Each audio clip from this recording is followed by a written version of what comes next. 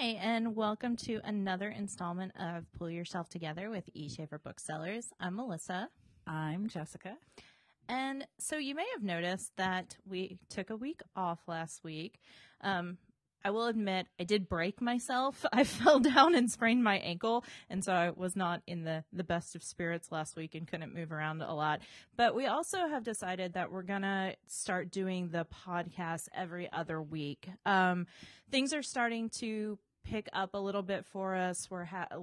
Our hours are a little more extended than they used to be. We've got some traffic in the store, but very little and very cautiously. We do. So we're open most of the day now, and we're open Monday through Saturday. And next week we may even extend it for another hour, kind of to get back to normal hours and get used to being here in normal hours. But it's this weird combination of online orders, curbside pickups, deliveries, and mail, and actual customers in the store, which is wonderful that we're able to interact with people, albeit muffled through a mask, because we do require everyone wears a mask when they come in the store, and we, of course, wear masks as well. So it's a different way of doing business, and we're getting used to it. We've gotten a doorknob. We always had a door. Yeah, we've had doorknobs. We got a doorbell. It's very exciting. So we've had some doorknob mishaps, but we've lost a few along the way. But we have a doorbell now, and that's much less grating than the knocking. So that's an exciting step forward in our return to semi-normalish.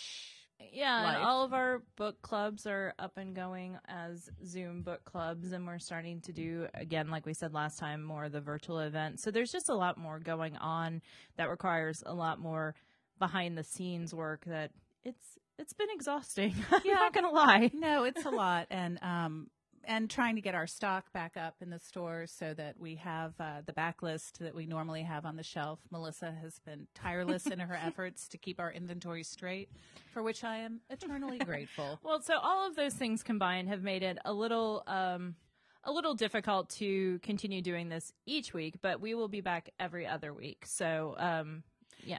And it's not so much the talking, it's the amount of reading that we need to do to keep up so we can keep bringing you something new and fresh and a little bit of what's on the shelf now and a little bit of what we've read before, in addition to reading for the book groups, which we're doing now. So yes. And also, the editing process. This is not as seamless as it comes out in the finished product. You make it look so effortless. Okay. But and my goal today is to not sound like I'm at the bottom of a bucket. Thus far, according to the little meter on the recorder, you should sound like a normal human. Okay. But we'll find out. We'll find out. Yeah, stay tuned for that. All right. So Jessica, what would you like to talk about this week? What are you reading? Well, I'm reading a couple of different things. As usual, I'm listening to something, and I've had a kind of tougher time transitioning from the Jane Austen Society and finding something that grabbed me as quickly as that did. But it may have been the lack of Richard Armitage. It's true. I know. Well, but I have found this interesting juxtaposition between two books. So I'm reading Just Kids, about 80 pages at a time with a book group, and we have just finished our second installment of it, and it's Patti Smith and Robert Mapplethorpe, and their time in New York when they're budding artists, when they first met each other. They're very poor. They're both art for art's sake kind of people trying to break in the art world. Robert Mapplethorpe is obsessed with Andy Warhol, and they're trying to make their way into that world, especially him, not so much Patti. She really is not into the Warhol scene. And so that book, juxtaposed with The Chiffon Trenches by Andre Leon Talley, a memoir, which I just started listening to, is kind of amazing because they both take place in New York right around the same times.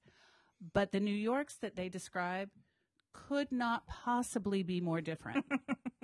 So it's given me actually a new appreciation for what Robert and Patti were doing at the time, because his experience is also amazing, but entirely different. first of all, he's coming at it as a black man from the South. He went to school in Raleigh. He grew up in Raleigh, North Carolina, with his grandmother.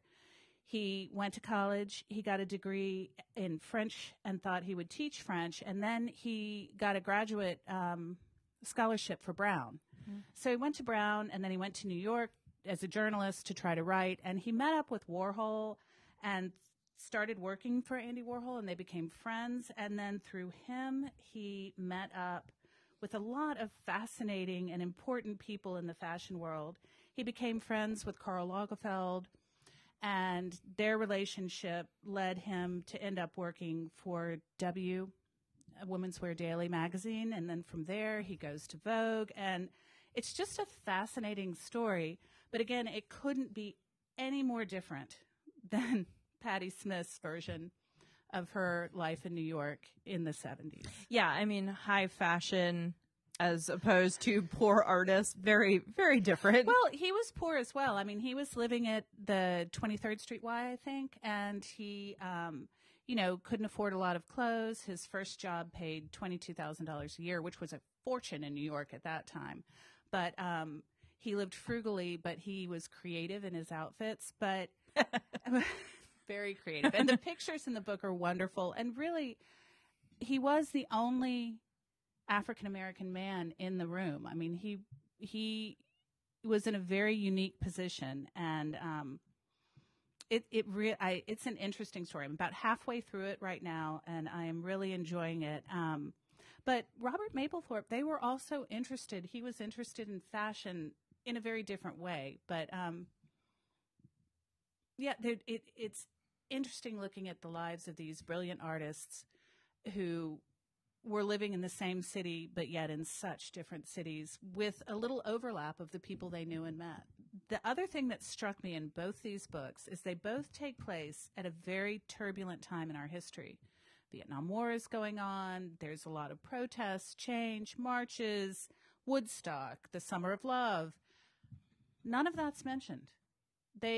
In neither book do they really talk about the politics of the time. There's a brief mention of it from just like a sentence or two here and there, but they absolutely only talk about the world they're living in New York, in their small little boroughs where they are and circle of friends.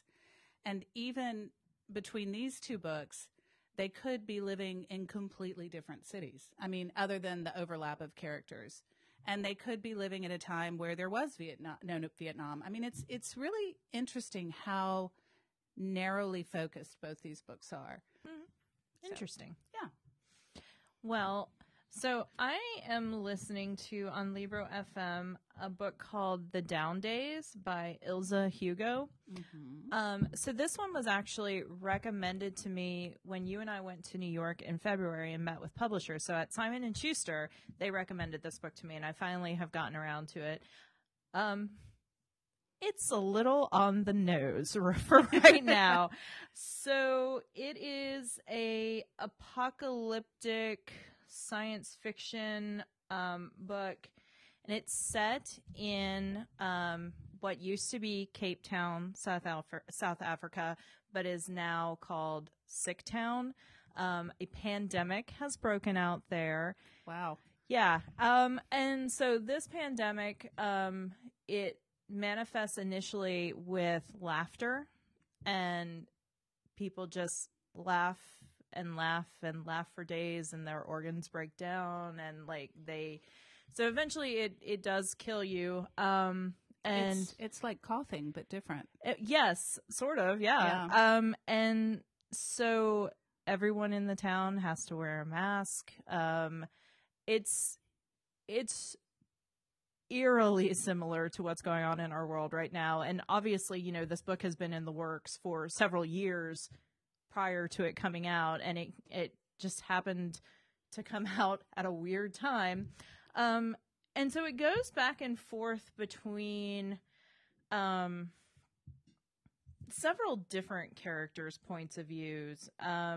There's a lot of children who have lost their parents to the epidemic, and the government is trying to round them up and put them into these government orphanages that are just not great. So one of the characters is a young girl who is taking care of her baby brother, and it's just the two of them, and she's been, working and trying to make ends meet, and then her baby brother goes missing one day when they are doing their shopping.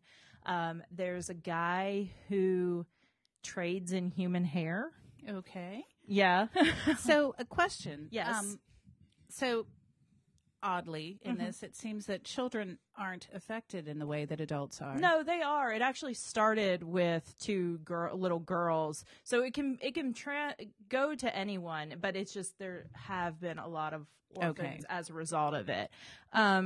Then one of the other characters her name is Faith, and she used to be like a minibus, like taxi driver, but now has taken a job transporting the dead because somebody has to move the corpses around. So that's how and nobody's, taking taxis and stuff now. So that's how she's making a living.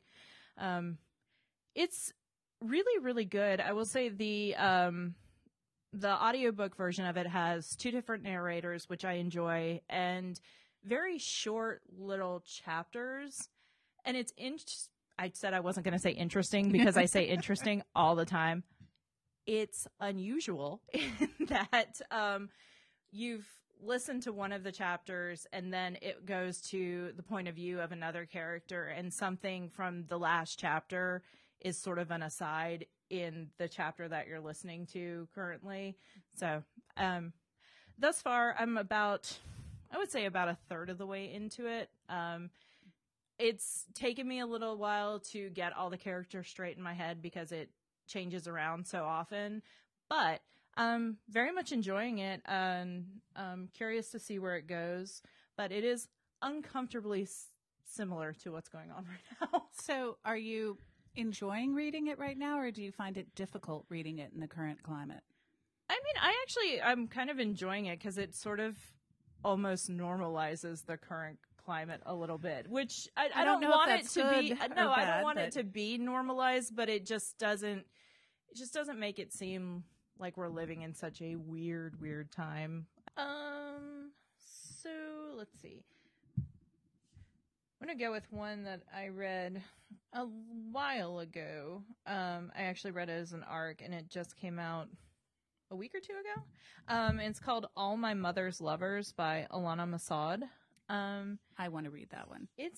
I was going to double check and make sure. It is her debut novel. So it's a queer author, and her main character is a lesbian. And so her name is Maggie, and Maggie is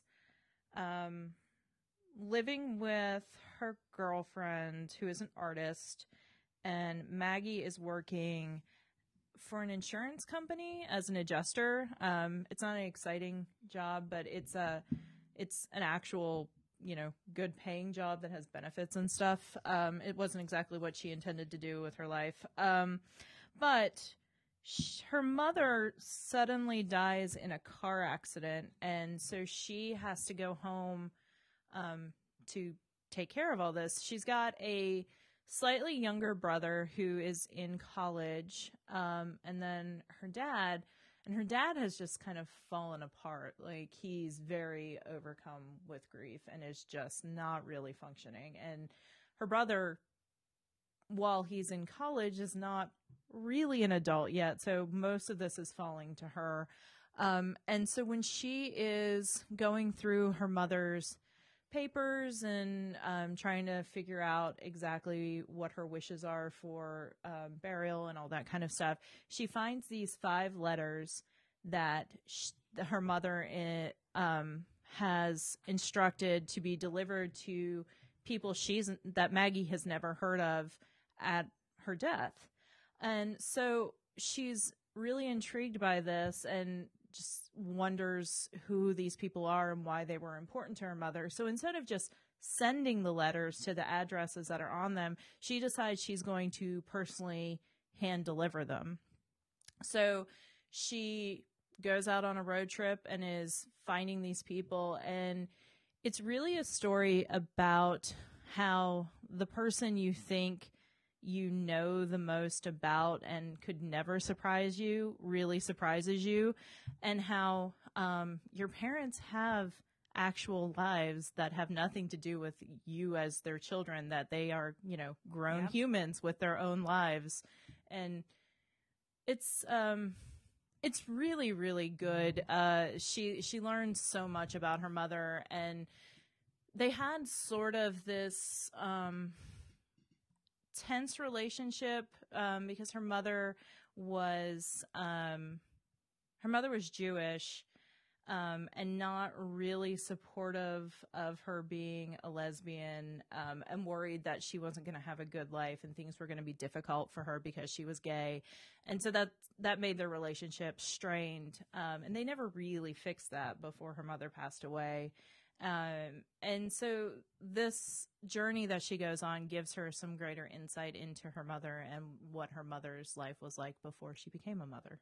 And even after she became a mother, there were things that she just didn't know about her. Well, I think the title kind of puts it out there. Yes. So, Yeah. but All My Mother's Lovers. Mm-hmm. Alana Masad. It is definitely on my to-be-read list. It is. It really is. I know you said you weren't going to say beautifully written, but it really is well written.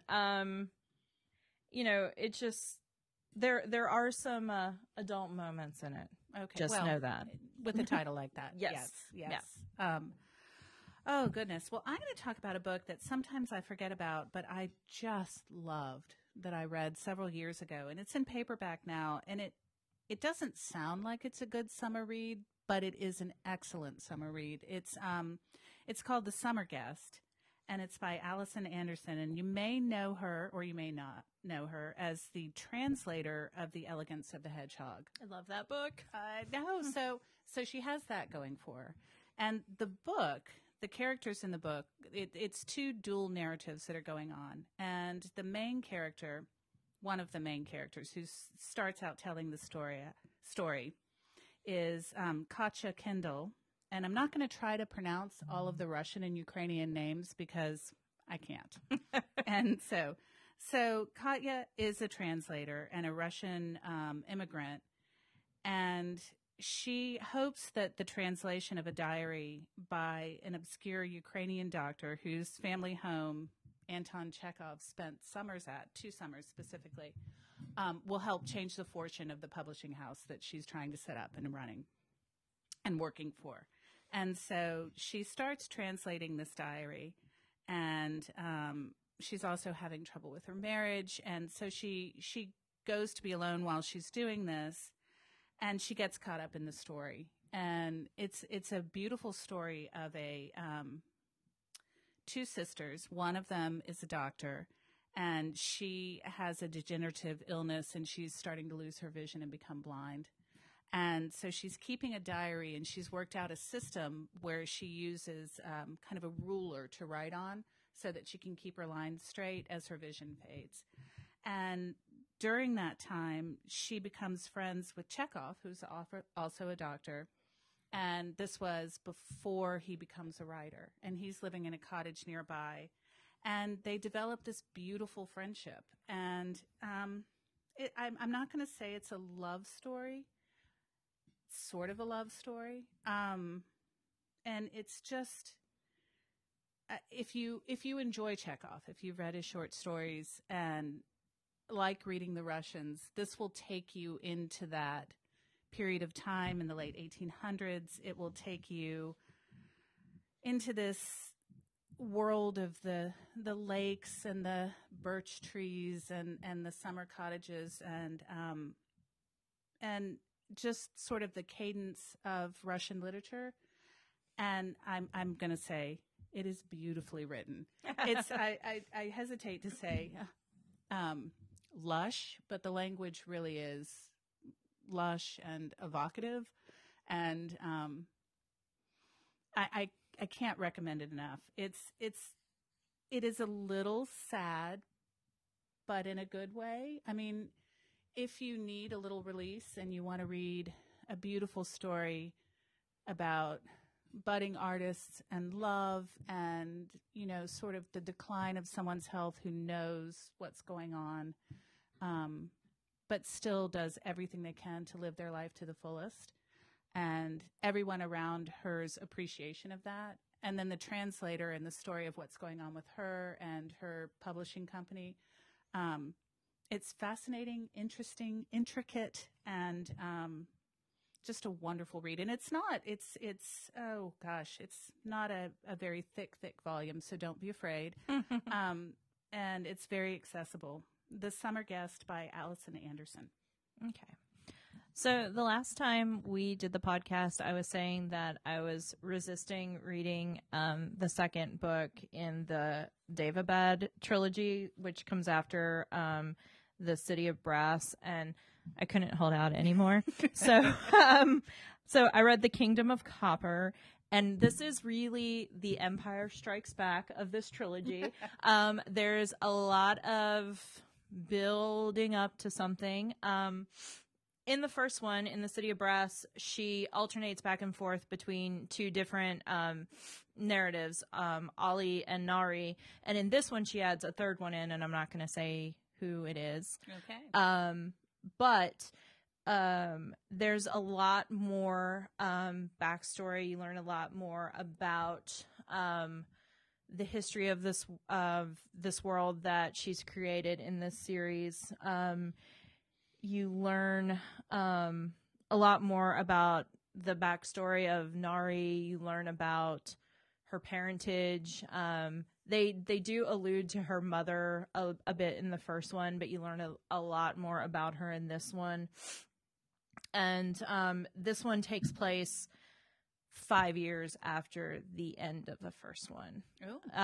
And I'm really, really glad I have the third one in my little claws, because I would really hate to have ended this one and not have the third one to go into very soon, because cliffhanger. So is the third one in publication now? No, I have the arc of it. Harper Collins just sent me the arc of it. Let me I will look up and see when it's supposed to come out, because yeah, you don't want to do that to people. Yeah, it just, you're going to need to pace yourself on this and wait till the next one comes out. Don't do what Philip Pullman has done to me. Fair warning, though, they are all over 600 pages long, so they do take a minute to get through. But it looks like it goes pretty quickly. Yeah, it's gone very quickly for me. It's coming out this year, June 11th. Oh, so well then go ahead. Go ahead. Get started now. But yeah, it's just an incredibly well built world that you just lose yourself in. And I need that right now. Yes. Well, and I'm such a nerd. I looked up on Spotify. There are 3 different City of Brass themed playlists that people have created. Yeah. And so I've been listening to the music while I've been reading it. And there's one that's just all instrumental, but it's very modern Middle Eastern sounding music. It's a lot of fun. So if you just want to be fully immersed and just go for it. Is it like what the cats like to listen to at night? No, it's not like spa music. Okay. Sorry, we've had to resort during the pandemic and the lessened hours of the store to playing spa music for the cats at night to keep them calm. That's and true. Happy. Keep them from chewing on things they shouldn't be chewing on. It's true. Well, I will admit that I listen to Patti Smith while I'm reading the book oftentimes. It just gives me a better idea of where she's going, because she hasn't gotten into music yet in the part where we are in the book.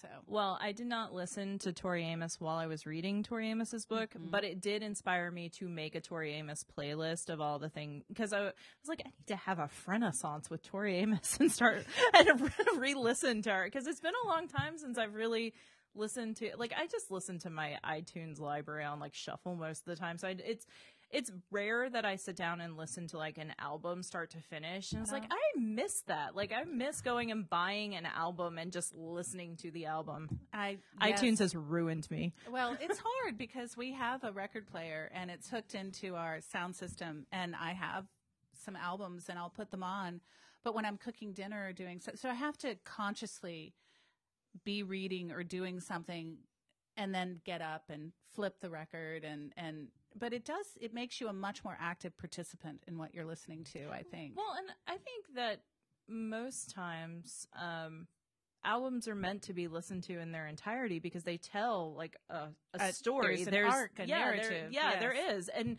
it's just, when you don't listen to it that way, it loses a lot. And I feel like today too, because people are listening to things so piecemeal and listening to singles, that even with a whole album, like people aren't writing albums that way anymore. Yeah, I don't know. It's so the other morning when I got up on my news feed, there was a Tiny Desktop concert. Oh, yes. I love those. And there was one with Clem Snide and one of the Avett brothers, Scott Avett.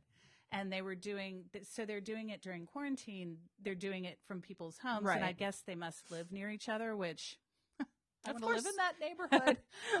So they did it in Scott Avett's barn.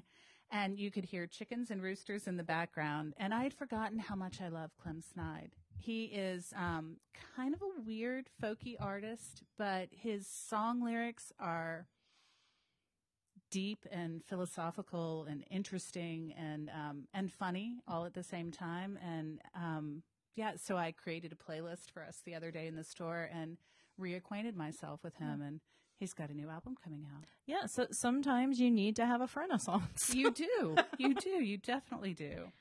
Well, the next book I'm going to talk about is kind of one that I read, years ago. And I don't read a lot of mysteries, but when I do, I really enjoy them. And I like kind of a grittier mystery, but not too murdery, if that makes sense. So I don't like a cozy. And I like it dirty, but not with murder. Well, no, there has to be a murderer. What's the point? So this one it's the first in a series, and they're translated from French, not the French. Well, the French as well. Yes. Okay. I digress. Fred Vargas is a pen name. The author is actually a woman, and they were translated not in order in the UK, and then when they brought them over to the US, they translated them in order. So the first one in the series is the Chalk Circle Man, where you're kind of introduced to all the characters. And the main character is sort of a swarthy Frenchman from the country who's come in, and his name is Amsberg. Are they police procedurals? Is he like a police detective? He is a police detective, and they are somewhat police procedurals, but there's always sort of this almost, cosmic pull that draws them into things. Metaphysical police procedurals? Yes. Yes, which is exactly my cup of tea. Oh, right. It's like Dirk Gently's Holistic Detective Agency, but more serious and on a smaller scale. Okay. They take place in actual places. And so these take place in Paris, although by the time you get into the series, they move about and they end up on the coast of France in Normandy. They go to Canada at one point. But the first one is in Paris, and there are appearing on the sidewalks around this certain district of Paris, these blue chalk circles, and they have just weird things in them, like a marble, a pigeon's foot, a beer can, a doll's head, some stomach that's creepy. pills. Yeah, I mean, they're creepy, but people think it's just an artistic statement or something until a woman with a slit throat ends up in one of the circles. And so he is drawing the lines together, and he has the help of, he has sort of I'm not going to say a sidekick, but his protege, whose last name is Danglars. And they're all French names, and so I'm going to butcher it, and I'm sorry. And then there's another character who's kind of this tough, hard-boiled woman detective as well. And there's a mysterious blind man in the book. There's an older woman looking for love. There's a gorgeous and famous oceanographer. Well, sure. Yeah, I mean, and so it's a pretty short book, really. It's about, 246 pages. Just about that. If not exactly.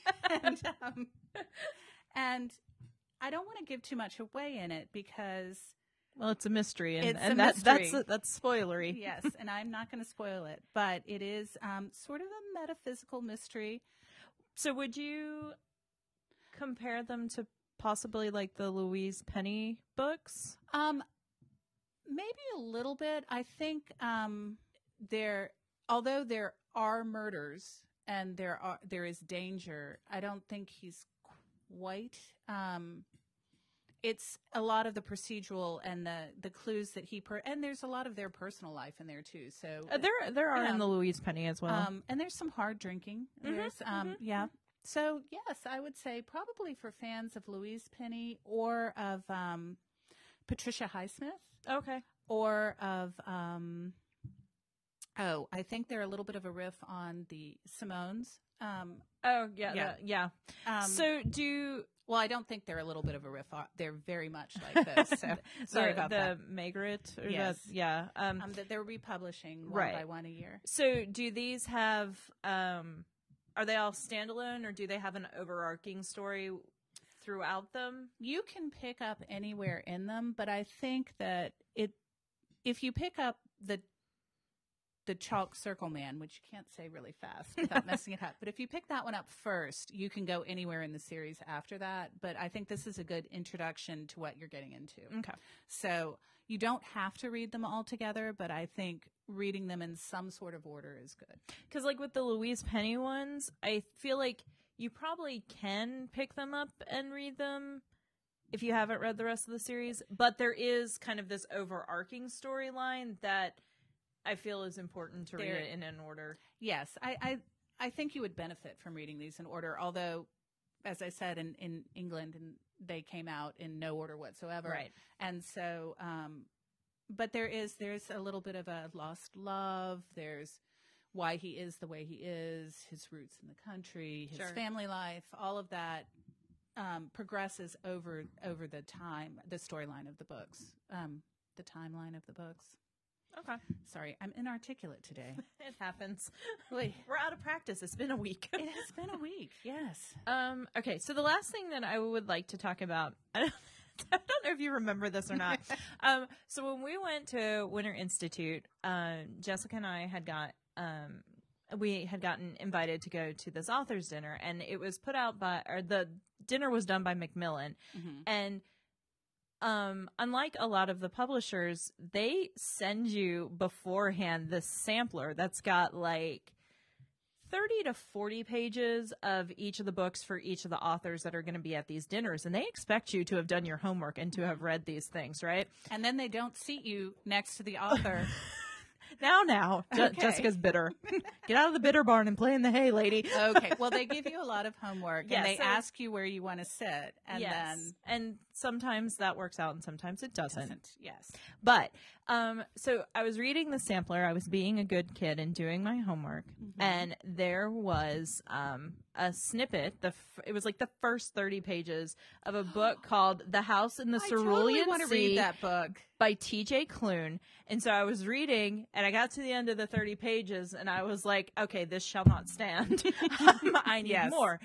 So I was really excited that he was at Winter Institute and he was at the author reception. So I was able to get a full galley of it.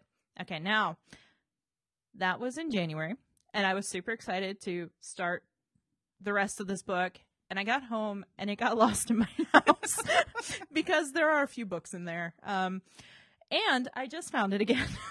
And so I started back reading it, and it's still as good as it was then. But there is a blurb on the back of this that sums up the book perfectly. And it's 1984 meets the Umbrella Academy with a pinch of Douglas Adams thrown in. So Linus is the main character, and he works for the department in charge of magical youth.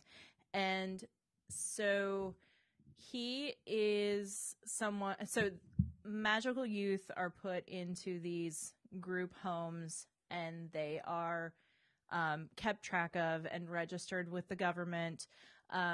And so his job is to go and oversee these homes and make sure that these kids are being well taken care of and that their magical powers are being kept in check. So Yes. by kept in check, does that mean they're not using them? They're not supposed to use them. Oh, okay. Yeah. So So I don't want the magic people to be oppressed. no. So he is just kind of a normal caseworker. He's been in the job for like 15 years. It's like very bureaucratic, and it's very funny, like the stuff in his office. But he is summoned to a meeting with extremely upper management. And so he goes to this meeting, and they send him on a special, super classified assignment to go and report on this one group home that has a new caretaker at it. And the reports that they're getting are disturbing to them because they're not very detailed, and they're not exactly sure that everything's on the up and up and things aren't going the way they should be going there. And so they give him a briefcase with files on the 6 magical youths that are there and the guy who is the caretaker. So he travels to this group home is on an island. Mm-hmm. And so he travels all the way to this island, and he starts looking through the files. And the first file for one of the kids is a kid named Lucy. It turns out Lucy is short for Lucifer, and he is the Antichrist. Oh my. And that's just one of the kids that's at this specific home. Mm-hmm. So that's as far as I've gotten. It's very funny. It's very British. It's very Douglas Adams. If you enjoy the TV show of The Umbrella Academy on Netflix, which I just started watching and is amazing. So if you haven't watched that, get on that. But it's very, very fun.